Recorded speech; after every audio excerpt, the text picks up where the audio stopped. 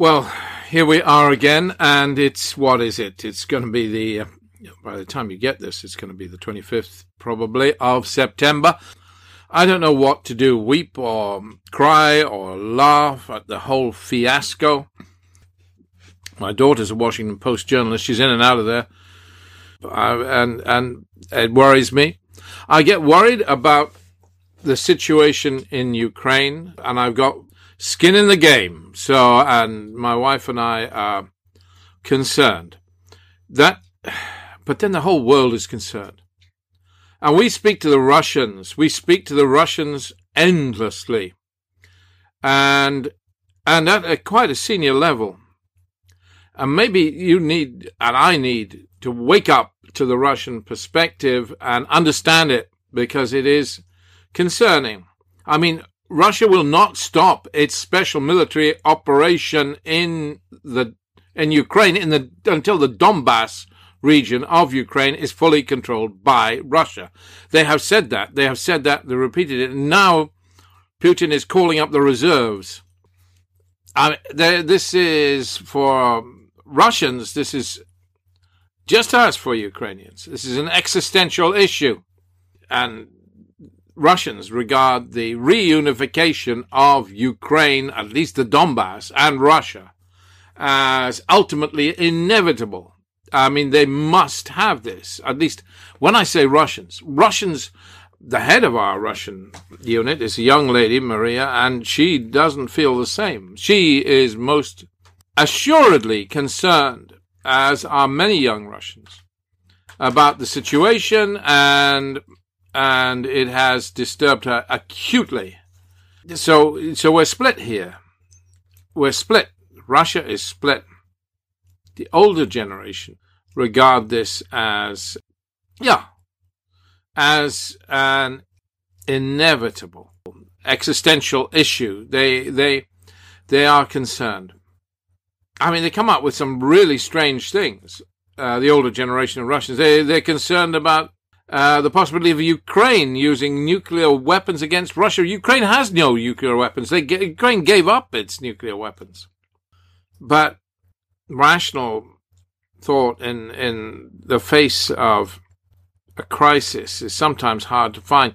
Russia is there's a lot of Russia's frustration about the coup d'etat in Ukraine in 2014, the overthrow of what they regard as the democratically elected president. And we have now this war in Lugansk and Donetsk in the Donbass region. The two provinces of the Donbass, of course, Lugansk and Donetsk. And from a Russian perspective, the killings have been of Russians in Lugansk and Donetsk. You may not like to hear that, but, you only have to listen to Lise Doucet's reports from areas reoccupied, and when she interviews Russians, they say it was fine under Russian control. Reoccupied areas liberated by Ukraine. We have kind of a difference in perspective. According to the Russians, the Ukraine's forces have killed up to 14,000 people in the Donbass with their shelling. Now, okay, it's a fiction. It's a fiction. You take it or you leave it. But I'm just telling you, Russia has a fear. So the Russians say Moscow has been calling on Kiev for dialogue with regard to the Donbass for 8 long years. But, this is a Russian perspective. Ukraine's government has declared the Donbass population as terrorists and refused to implement the Minsk agreement from 2014. So, from a Russian perspective, you have right-wing extremists, growing influence, the Azov Brigade. And from his perspective, when I say his, our senior Russian interlocutor, Professor Medvedko, who's a senior advisor on foreign policy. From his perspective, Ukraine is undergoing a wave of right-wing extremism, and the Western media is ignoring that. of course, our own head of our Russia unit, Maria Sapochnikova, she says, it was a sovereign country invaded by Russia. And, I mean, of course, there are many, many, many, many lives lost on all sides. And, of course, the Next Century Foundation holds the position that the Ukraine war is detrimental to both sides, and something must be done to stop Ukraine drawing into a long, drawn-out conflict. Of course, the government of Ukraine won't enter dialogue in a situation where Russia is claiming the Donbass, and we know this. And we have a referendum, and Russia will incorporate the Donbass into Russia. Great. I mean, we are at a kind of a dead end here, with Russia calling up its reserves and threatening the use of nuclear weapons. God forbid. What are you going to do with nuclear weapons? So we're talking about a threat to actually bring the world to the brink of extinction. And, a dog cornered is dangerous. Remember that. And we have cornered Russia. What we've created, of course, is a new Sino-Russian alliance. China is thrilled. China is so stupid. Bloody stupid. Sorry, forgive me, but honestly, if it wanted to reoccupy or occupy Formosa, Taiwan, call it what you will, they had their opportunity. They could have done it at the same time as Russia moved into the Donbass, and the whole world would have been blindsided. But no, China was a sissy. They've lost their chance forever now. Yeah, which is maybe a good thing. They've lost their chance at taking Taiwan because Biden has come out like a bull in a china shop. He said, we'll go to war for Taiwan. Oh, my goodness. All this braggadocio from Russia, from Putin and Biden. Dangerous men. Dangerous men. Let alone the new British Prime Minister, who rides on the tank at the drop of a hat. She's there. She's there. Come on, war, she says. She wants victory.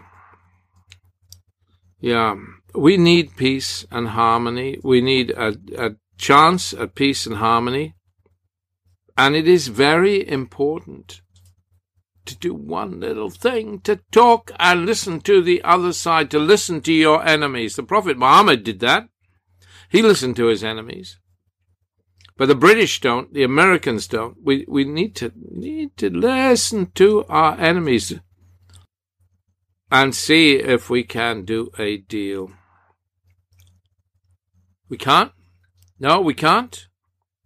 Let Ukraine burn, you mean? Okay. No, we need to keep an element of hope, and we need talks without precondition.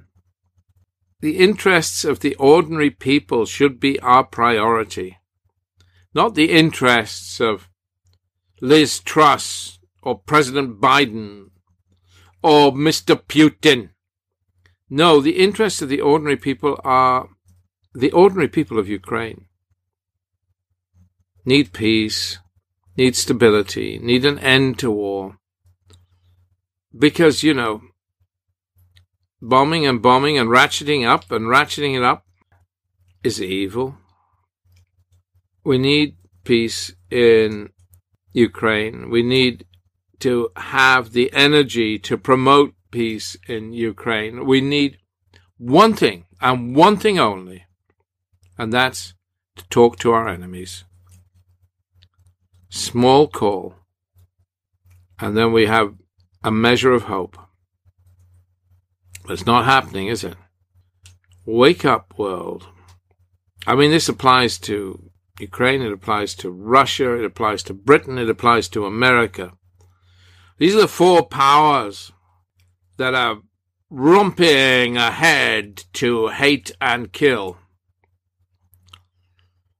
Wake up, world, and let's have a little talking to one another. Costs nothing. Just have to talk and listen. Costs nothing.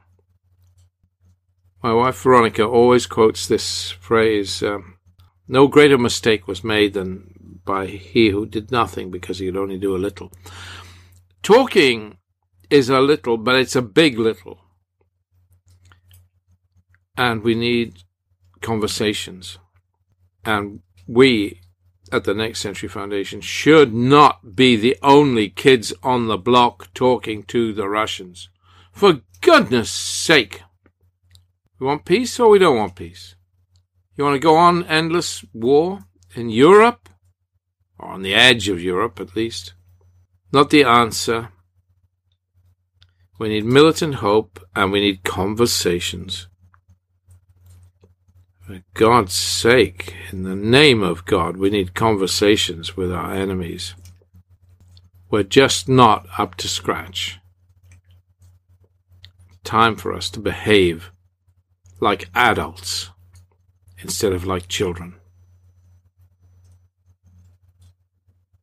God bless you all. Thank you.